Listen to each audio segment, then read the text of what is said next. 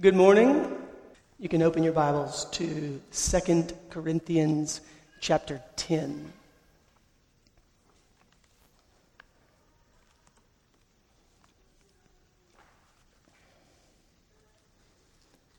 Second Corinthians chapter 10, verses 1 through 11.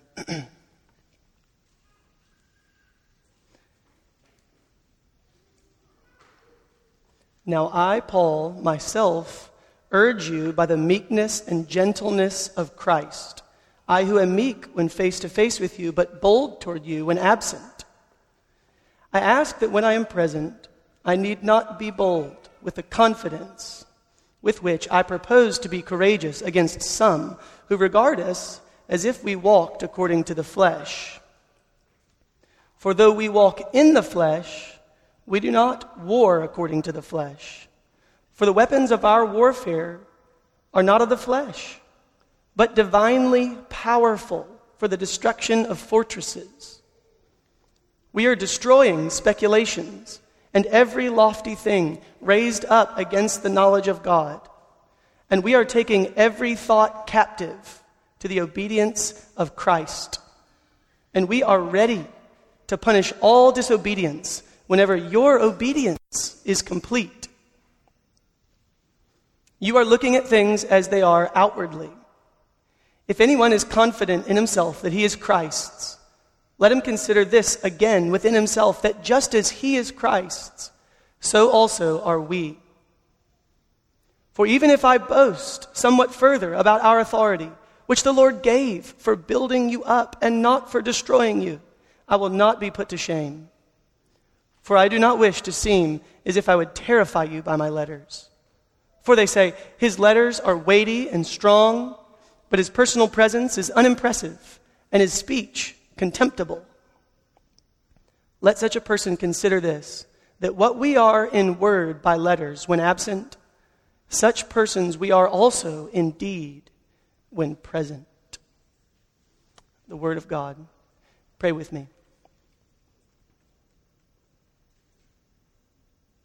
Father, we pray that you now, through the Spirit's power, in this age of the new covenant, in a new covenant church, would come and speak to us, that we would be not torn down, but built up. Paul said his weapons are divinely powerful. And we confess all together that in ourselves we have no power, except that you've given us the Holy Spirit and are with us now. You've given us your eternal word, which gives life. You've given us a mediator in heaven who's removed all of our sins by his own death and resurrection, who now intercedes for us. Lord, you've given us everything. We in ourselves have nothing, but we have everything. And it is your purpose to build up all of your people, to cause the saints to grow in holiness and to increase in likeness to Jesus. So we're not able, but you are able, and it is your revealed will. You've promised to do it. So we pray that you would speak to us now in your mercy, in your patience with us, your forbearance, your meekness with us. I pray that you would speak to us. In Jesus' name we pray. Amen. In C.S. Lewis's classic book, The Lion, the Witch, and the Wardrobe, the most heart-wrenching scene of the whole book occurs when Aslan, the great lion, makes his way by night without telling anyone all the way up to meet the witch and the horde of evil creatures at the stone table. So there they are on the hill, gathered on the top. It's dark, it's night. They're wicked and evil creatures. Hags, ghouls, all kinds of evil things that love to destroy. And here comes Aslan, and they see him coming. And he has all the power and authority. He is in charge of everything. And up he comes. And as he gets closer, it becomes evident that he's going to keep his word. And he's not come there to destroy them. So he enters the crowd, they sneer, and they jeer. Eventually, they shave his mane, they shame him, they mock him, they spit at him, they tie him up in a whole big garbled mass of cords and flop him up on a stone table. And here comes the white witch, the evil queen in charge of it all. She's relishing in her moment of victory. And here's how C.S. Lewis puts her interaction with Aslan in that moment. At last she drew near. She stood by Aslan's head.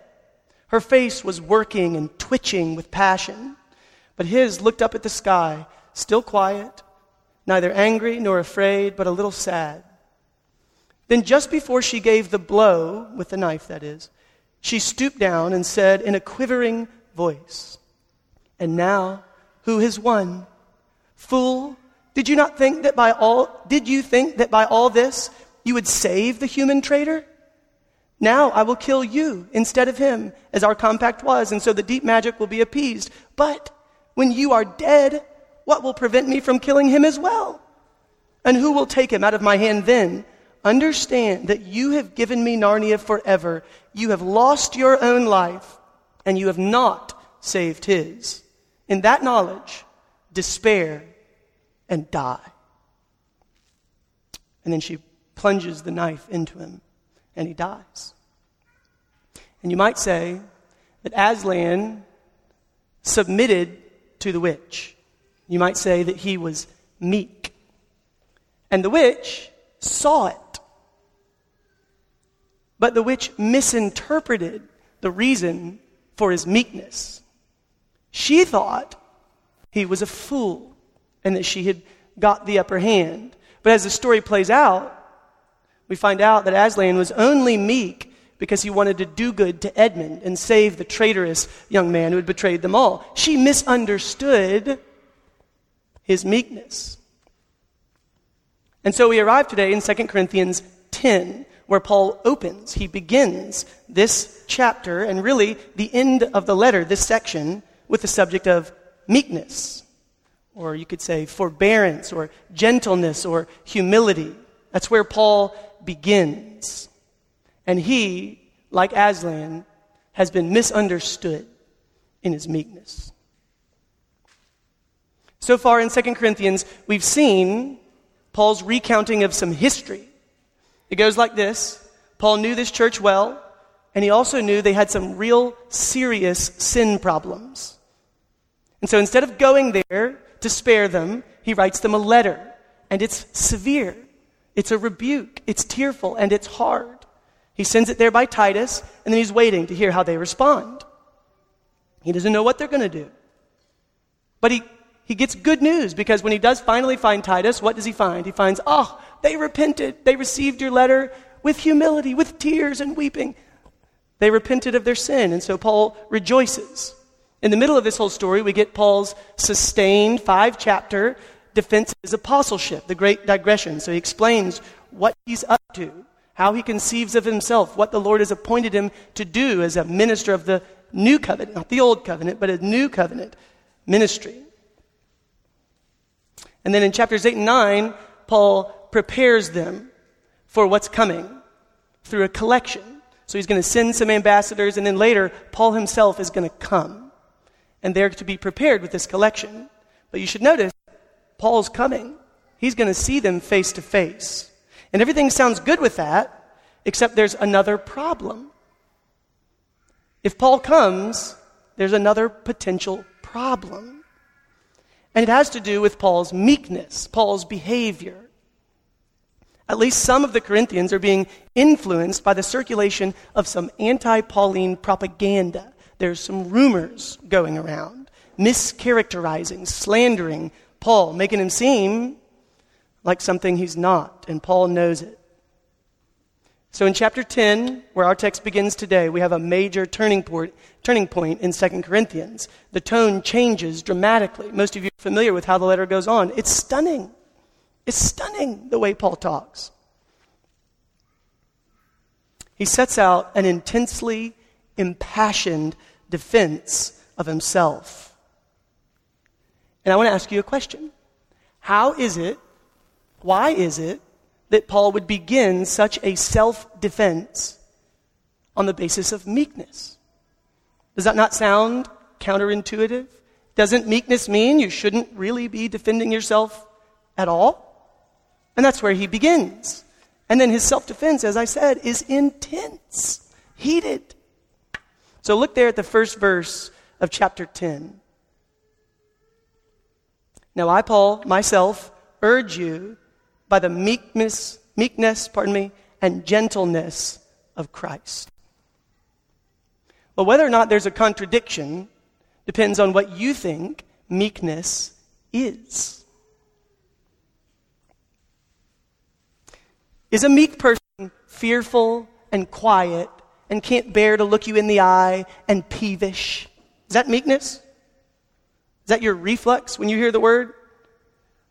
Well, if so, Paul's defense makes no sense.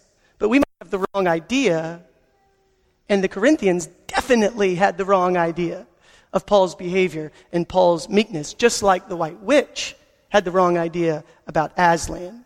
And Paul knew that this was all going on. Somehow he had gotten word that all this was circulating, and not circulating and falling on deaf ears, but at least for some, the hook was sinking in. People were starting to believe it. So Paul wrote 2 Corinthians chapters 10 through 13.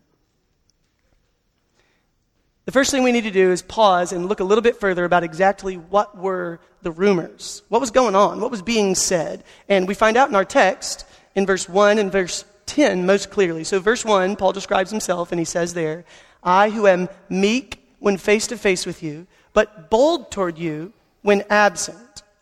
So the NIV puts those words, meek or timid, in quotes, and also bold in quotes, so as to say, this is what the rumor was. Paul, when you're in person with us, when you're here looking us eye to eye, man to man, you're meek and timid. But when you're standing way far away with the safety of distance and you're just writing letters, oh, now you're bold. Now you're bold. You're two-faced. You're a hypocrite. You're a coward. And then more clearly in verse 10, they're quoted explicitly. Verse 10 reads, for they say, his letters are weighty and strong, but his personal presence is unimpressive, and his speech contemptible. So you get the idea. It's like the German shepherd behind the window of the house when you're walking up on the sidewalk and he's terrifying, his bark is loud, his teeth are sharp. But then later that night, the burglars come in through the back window and he tucks tail and runs and whimpers. That's who you are, Paul. Or the 7-year-old boy who, with his friends in the dark, is telling him how brave he is, but then he gets up on the cliff and he's going to jump in and he chickens out. Or like Peter, who told Jesus, oh, I'll never deny you. Even if everybody falls away, I will never deny you. And then Peter gets in the middle of the crowd. Jesus is on trial. Everybody knows what's coming. It's not looking good. And Peter swearing up and down he's never met that man. Is that you, Paul? Or maybe it would sound something like this. Paul, if you really had all this authority, you wouldn't put up with this stuff from the Corinthians. You'd put them right in their place. You'd show them how it is. Don't you guys remember how sin-riddled the Corinthian church was? Think of 1 Corinthians, for example. This church has got a lot going on. They're tolerating incest. They're factious. I'm of Paul, I'm of Apollos. They're abusing the Lord's Supper, not waiting for each other. They're failing to follow through with a collection that they said they would do. And now where is it? Paul's having to come around for round 2 to encourage them to do what they said they would do and what they should want to do. If Paul was really an apostle, he wouldn't tolerate this mess. He'd let them have it. He writes these bold letters, but when he gets in front of them, no authority, not in charge. And to make things worse, there was some more history. The situation had unfolded in a way where the propaganda had some power. The history is that Paul didn't charge them any money. He's going to talk about that later in the subsequent chapters here. He didn't charge for his ministry, and there were some other people who were charging. And everybody knows if it's free, it's probably not worth much. Maybe these guys really do have something more to offer, surely. I mean, Paul's not even charging us, right? Or what about when he had this sin issue to address and he sent this tearful, severe letter? He was going to come. He told us he was coming. And instead of coming to address us face to face, he stays back and just writes a letter from afar. Change of plans. All of this is evidence that Paul's not really who we thought he was. And maybe these other guys, these super apostles, really are where it's at. Paul's not just after trying to save his ego, his reputation. He knows that if this goes on and they end up rejecting Paul, they will also reject his message, his gospel. He says later that these super apostles have a different gospel and another Jesus.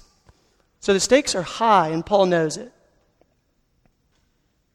So with that as background, we need to see exactly how Paul responds. He turns over all of this. He paints a whole new picture and shows him what reality actually is. And we're going to consider his reply here in two main sections. First, verses 1 to 6, where Paul insists that true meekness does not come from weakness, if you'll pardon the rhyme. And in verse 7 through 11, Paul insists on and explains his own authority. He insists on it, and he explains it. So verses 1 through 6, true meekness does not come from weakness. As I said, he begins on the basis of Jesus' character, Jesus' own meekness and gentleness. And Paul knows that for the Corinthians, and we know for us, if we get this aspect of Jesus' character right, it changes everything. It turns the whole world upside down. It totally shows Paul's behavior and his decision-making in the right light. Jesus' gentleness and meekness is not the meekness I described earlier, that peevish fearfulness. That's something pathetic. But Jesus' own meekness and gentleness is something glorious. And we, Grace Church, have to get it right this morning. So let's first try to get a grip on the words themselves. The first word, meekness, translated meekness, usually refers to the quality of not being overly impressed by a sense of one's self-importance. That is, you're not all about you. You're not a me monster. You're not self-absorbed. And the second word, translated gentleness, typically refers to the quality of making allowances despite facts that might suggest reason for a different reaction. The quality of making allowances despite facts that might suggest reason for a different reaction. It means that you're patient and gentle with somebody else, whoever it is, despite the fact that they don't deserve it. So if you take both words together, you get the idea that Jesus is not in it for himself, not self-absorbed, but instead kind-hearted, forbearing, and gentle, despite our sin. Think about him. Like Rick began earlier, who are we talking about? He's the source of every created thing. And he now upholds, as we know so well, all things by the word of his power. All those distant galaxies that you see, he upholds them this morning.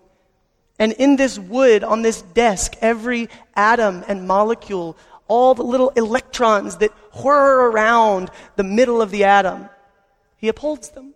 He knows all about them. He knows all your thoughts, all the secret and shameful ones that pop into your head and you don't know where they came from. He knows all the skeletons in your closet, this dark history that's so hard to talk about. He's risen and enthroned today and forever. And we don't feel it, but really soon we're all going to see him face to face and stand before him for judgment. His authority is absolute. It's unchallenged. Like in Psalm 2, when the mockers mock, God laughs. He scoffs at them. There is no challenge. And Jesus knows all of this. He is not ignorant. He's fully aware, more aware than we are, of his own authority. He knows how in charge he is. And still, he's meek and gentle to his people. I'll name just one example from the Gospels. Jesus on trial before Pontius Pilate.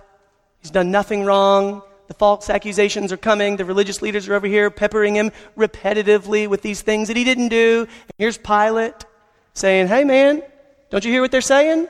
You better say something because they're bringing some charges. And then you get Matthew 27:14. And he did not answer him with regard to even a single charge. Like the sheep that's silent before the slaughter. So is Jesus, meek and mild, willing to be patient and forbearing. This is where Paul begins. He brings to the Corinthians' mind's eye the Lord Jesus Christ, specifically his meekness and gentleness. Now we need to see that verses 1 and 2 are an appeal. Paul's making a request. He's entreating them not to make him use the same sort of boldness with them that he knows he's going to have to for sure use with some people. Look at verse 1. I urge you. Verse 2. I ask that I need not be bold. He does not want to come in severity. He doesn't want to come in judgment. He knows there are going to be some who, until the very end, will have their heels dug into the mud and they won't submit. And he's going to have to exercise judgment. But he doesn't want that to happen. He loves these people. He loves them. He'd much rather be patient and forbearing, drawing them along. So Paul argues negatively by the example of Jesus that all meekness is not from weakness. As for the positive explanation of Paul's weakness, more on that in the second section. Because first, Paul gives a second way that he upends the rumors having to do with an important distinction. The distinction is between walking in the flesh and walking according to the flesh. What is walking in the flesh? Throughout 2 Corinthians, the whole letter, Paul intentionally puts his own weakness on display over and over and over. It's a major theme of the letter, and he brags about it. He's highlighting it on purpose. I'm going to read to you from 2 Corinthians chapter 4, which we've already had. But we have this treasure in earthen vessels, that's breakable, fragile, so that the surpassing greatness of the power will be of God and not from ourselves. We are afflicted in every way, but not crushed, perplexed, but not despairing, persecuted, but not forsaken, struck down, but not destroyed. Do you hear the weakness? Always carrying about in the body the dying of Jesus, so that the life of Jesus also may be manifested in our body. For we who live are constantly being delivered over to death for Jesus' sake, so that the life of Jesus also may be manifested in our mortal flesh. So death works in us, but life in you. Paul embraces his weakness. He insists it in no way detracts from his apostolic authority and ministry. It actually provides an opportunity to show where the power comes from, namely from God. And this weakness, this embodiedness, this tent that's going to collapse, the death that's coming, these frail bodies, that's called walking in the flesh, and Paul concedes as much. It's a major theme of his letter. But that's not the same thing as walking according to the flesh. Paul draws the distinction, right? He's going to have to use boldness on some people who reckon that we walk according to the flesh. So to put it plainly, every person alive today is walking in the flesh. And every person born since Genesis chapter 3 is born walking according to the flesh. Not only in, but also according to the flesh. But those who are in Christ are changed fundamentally, so that though we remain in the flesh, we no longer walk according to the flesh, but according to the Spirit. Well, what does according to mean even? We don't really talk like that in our vernacular. What does that mean? It means that when you're in the flesh, the carnal and sinful desires that are innate to a sinful human being used to be the default governing principle of our desires, our actions, our thinking, the default governing principle.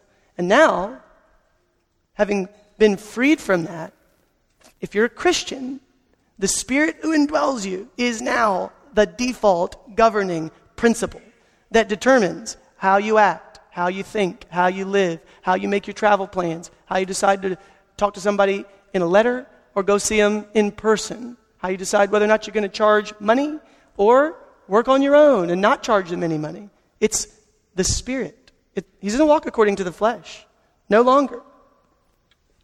And he proves it. He argues for it. Because you can say it all day. You can say all day, no, it's not true. Well, Paul gives him some proof. He describes the war that he's waging and the weapons that he's got. And he says they're not fleshly, worldly weapons. These are spiritual, powerful weapons. So look in verse 4 to 6. Verse 4 begins, "For the weapons of our warfare are not of the flesh, but divinely powerful for the destruction of fortresses. We are destroying speculations and every lofty thing raised up against the knowledge of God. And we are taking every thought captive to the obedience of Christ. And we are ready to punish all disobedience whenever your obedience is complete." Paul's weapons aren't fleshly. They're not worldly. The Corinthians have seen him in action. They have first-person evidence.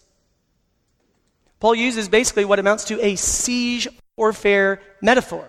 That's what the language is, and you can see it once you know that right there in the text. Verse 4, the destruction of fortresses. These ungodly beliefs, ideologies, philosophies, theologies, and everything else are like these fortresses, and Paul's laying siege. He's going to destroy them. Verse 5 in the NIV, that we are demolishing arguments, tearing them down. Every lofty opinion raised up like a high tower against the knowledge of God. Paul's pulling them all down, one by one. And after he smashes through the gate, pulls down all the walls, there are going to be captives. There are going to be some prisoners. And Paul's going to deal with them too. Every thought, every argument, all of that. He's going to take everybody captive. He's going to impress irrefutably the truth of God contained in the Scriptures irresistibly, such that God's truth is shown to be right and everything else false. Paul adds a word about some that won't come quietly. We're ready to punish all disobedience. That's the way it goes in these cities, right? Maybe you conduct a long siege, and when you get in there, there's a whole bunch of people, no more defenses. Most of them probably surrender. Probably some of them don't.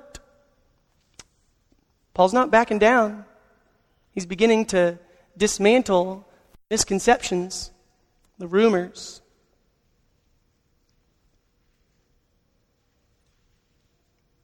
It's the same thing Paul says in verse 11 of our text, the last verse. "Let such a person consider this, that what we are in word by letters when absent," that is, bold, "such persons we are also in deed when present." Paul's saying the patience of God will run out. God is slow to anger. God doesn't turn away entirely from anger. Those are different. The patience of God is going to run out. Paul understands that he wants to have mercy. He wants people to repent. But he also knows that in the end, as long-suffering as God is, Paul's not going to be afraid to use his authority in the way that he knows he might have to. But he doesn't want that at the end there of verse 6. He's ready to punish all disobedience whenever your obedience is complete. He cannot get away from the fact that he wants these people to obey. That's how he wants it to end.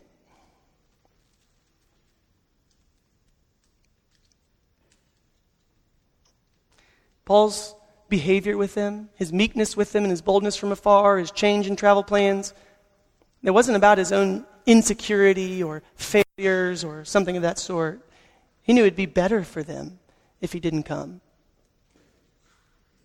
And this idea of Paul's authority, his rightful authority, becomes a core idea of verse 7 through 11, our second section.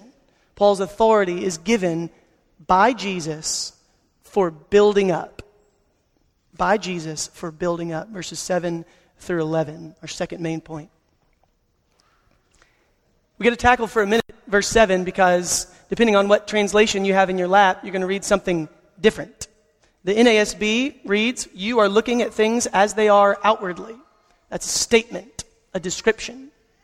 The ESV says, "Look at what is before your eyes." That's a command, an imperative. They're different. And totally different meanings. In really good translations, you know. We're going to be brief. I'm going to tell you, I believe it's a command. The main reason is because that verb, when it appears in that form every other time in the New Testament, it's a command. There are good arguments to go the other way. That's not a simple subject, but I'm telling you where I land, and that's how I'm going to interpret what it means. So it would sound like the ESV, "Look at what is before your eyes," or maybe even more clearly, the CSB, "Look at what is obvious. Look at what's right in front of your face. Look." And what's he talking about? What's so obvious is they don't have any reason to doubt Paul. There's no reason to doubt him. They have this one issue of a misconception that's circulating, but they know him. He was there a long time. They saw all his behavior. They saw his conduct. They saw the power of the Spirit come through him. There's no reason to doubt him. Look, right in front of your face, you have all the evidence. Look at it. It's all there. 1 Corinthians 9:1. "Am I not free? Am I not an apostle? Have I not seen Jesus, our Lord?" Listen to this. "Are you not my work in the Lord?" He was their father in the faith. If anybody else is Christ's, so are we. There's no reason for doubting.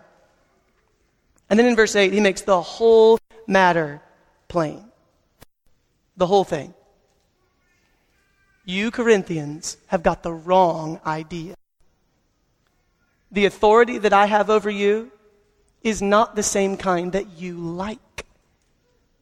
You like these false apostles who boast in themselves, who are hard and harsh to you. You can read the rest of 2 Corinthians.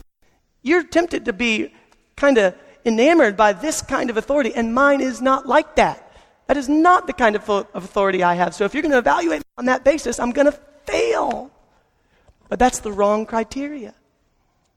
No, Jesus gives authority to his ministers of the new covenant that is primarily, though not exclusively, for building you up. The very reason he put me in charge over you is to do good to you, to help you. And that's what I've been doing. And that explains all of my conduct to you. Every bit of it. All of it. Paul's probably alluding, to make it more clear, to the ministry of Jeremiah, Old Testament prophet, at the end of the history of Israel, when God's bringing judgment for all those centuries of disobedience and covenant breaking. All these later prophets are given these really hard messages because of where they're at in redemption history. Things are bad. The people have disobeyed generally for hundreds of years. And most of their ministry, these prophets, was for tearing down. They were like sledgehammers that came in to do the demolition and bring the judgment of God. And in comes Babylon, and it's awful. That was their role. So listen, don't turn there, but listen to Jeremiah 31:28. You know Jeremiah 31, right? That's a new covenant passage we always think about. This is verse 28 of that chapter. God says, "As I have watched over them to pluck up," that's bad, "to break down, to overthrow, to destroy, and to bring disaster, so I will," i.e. in the new covenant, "watch over them to build and to plant, declares the Lord." Things aren't always going to be like this. The new covenant is coming. There's going to be some new Jeremiahs running around, and they're not going to be doing the same thing that Jeremiah did. They're not going to be the sledgehammer. They're going to be the Apostle Paul.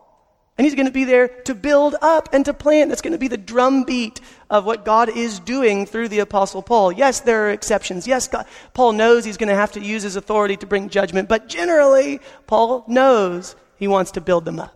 That's what Paul wants to do for the Corinthians. That's what he's after. Listen to this. Paul's own desire to benefit the Corinthians as a new covenant apostle is what explains his meekness while among them. And it explains his severity when writing from afar. The counter-narrative being circulated as propaganda, explaining some other reasons for Paul's meekness and his severe letters, is not true. Paul shows them, here's the real reason. This is exactly what he said in 2 Corinthians chapter 1, 23 and 24. But I call God as witness to my soul that to spare you, I did not come again to Corinth. Not that we lord it over your faith, but are workers with you for your joy. For in your faith you are standing firm. Why didn't he come? Why did he write a letter instead of coming face to face? Was he scared and a coward? He says, I call God as witness. That's not it. I chose not to come to spare you. I'm trying to build you up. I'm trying to help you. Do you see the irony? The Corinthians thought it was Paul's moral deficiency that made him change his travel plans. They thought it was him. But the truth is, it was them. They were the problem. Their awful sin that Paul saw is the reason he had to change his plans, and his desire to help them is the reason that he had to change his plans. They thought it was him, but it was really them. And this fits exactly with Jesus' own character. Paul, that's why he begins with Jesus, saying, I'm just acting like Jesus. I'm doing the same thing as our Lord. I'm using legitimate authority in a way that's patient, gentle, forbearing, and for your good. So Paul says, no, I won't be ashamed about boasting in this kind of authority. I won't be ashamed because it's Jesus who gave it to me. How could I be ashamed of that? And I won't be ashamed because it's to help you. It's not a shameful thing. You're not trying to manipulate them with scare tactics, to control their behavior with threats from afar, verse 9. It's not what he's after. As we move towards a close, at the core of the text is the Spirit's work in dismantling the Corinthians' mistaken notion of authority and humility. Paul began by framing the whole issue around the plumb line, the pattern, the supreme example, Jesus Christ. So at the beginning of the paragraph, he hangs a line. There it is straight. And there it is governing the conversation. And now we're going to talk about authority and humility. And we're going to see what lines up right there and what doesn't. Jesus didn't come, he said, to judge the world the first time. He said he came to save it, Luke 9:56. That's why he submitted meekly. That's why he died on the cross for his enemies. And he rose from the dead, and now he's the king enthroned forever with, as he said, 28:18, all. So, friends, if you're here today and you're not a Christian, there are two things I want you to remember about this sermon. The first is that Jesus has all authority in heaven and on earth, including authority over you. He's in charge of everything. And there is nothing that you or anybody else can do to change that. It can't be done. Second, Jesus uses that infinite authority in only the best ways. He's in charge, number one, and he's good, number two. You can be safe repenting of your sin, admitting to him what's true about you and what you've done and who you are, and trusting him to be gentle and forgive you. And Paul says his behavior is consistent with that pattern. Paul's Christ-like behavior and his desire to build up, not to tear down the Corinthians, explains his meekness when in person and his severity from afar. They're both aimed at loving them well. This week, dear precious people, consider Jesus and his authoritative meekness, his powerful forbearance and is commanding gentleness. Consider your own relationships with authority. How is it with you and authority? We have a very confused world, always have, I suppose, about authority. For you, consider whether or not you're embracing and thankful for the people in your life who are seeking to use their rightful authority to help you. Is your reflex reaction to embrace that and see it as a kindness of God? Or to buck, to push it away, to resist authority? And what about when you're in a position of authority? Are you exercising that authority with gentle forbearance, with patient tenderness with those who are allotted to your care? Or are you harsh, quick to anger, sharp? What kind of authority are we wielding? Are we seeking to build up those allotted to our care? So consider the ways in your marriages in which this comes to bear. Consider your parenting, how it is that you respond to your children, especially when they go astray. What about your work relationships? Perhaps you own a business and you have employees and you have serious authority over them. Or perhaps you're just in any kind of managerial role at work. What about the people who kind of report to you?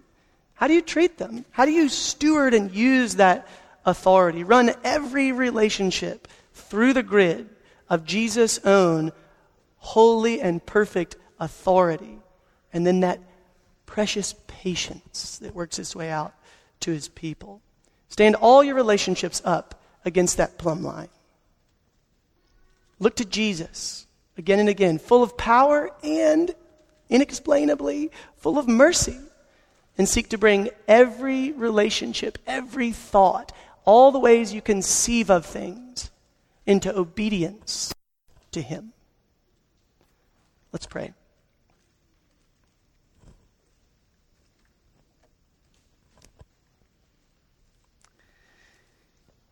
Father, thank you for the truth of your word and for the authoritative, enthroned, once crucified, now risen Savior. So hard for us to comprehend how we could have at the same time all power, more power than we can imagine, all authority over all things.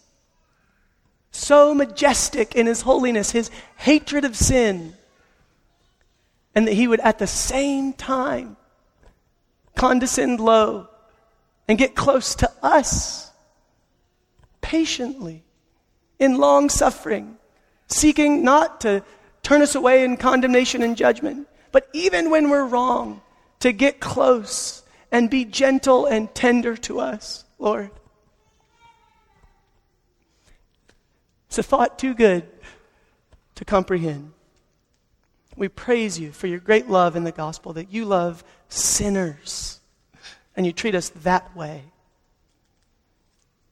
I pray you'd bear fruit in our lives, Lord. Bring us into conformity with King Jesus. Cause the gospel to go forth. Make us so enthralled with him that he would come out of our mouth. And that you would do what we know you're doing in the new covenant and expand the kingdom of Christ through the Spirit's power as the gospel goes along unhindered.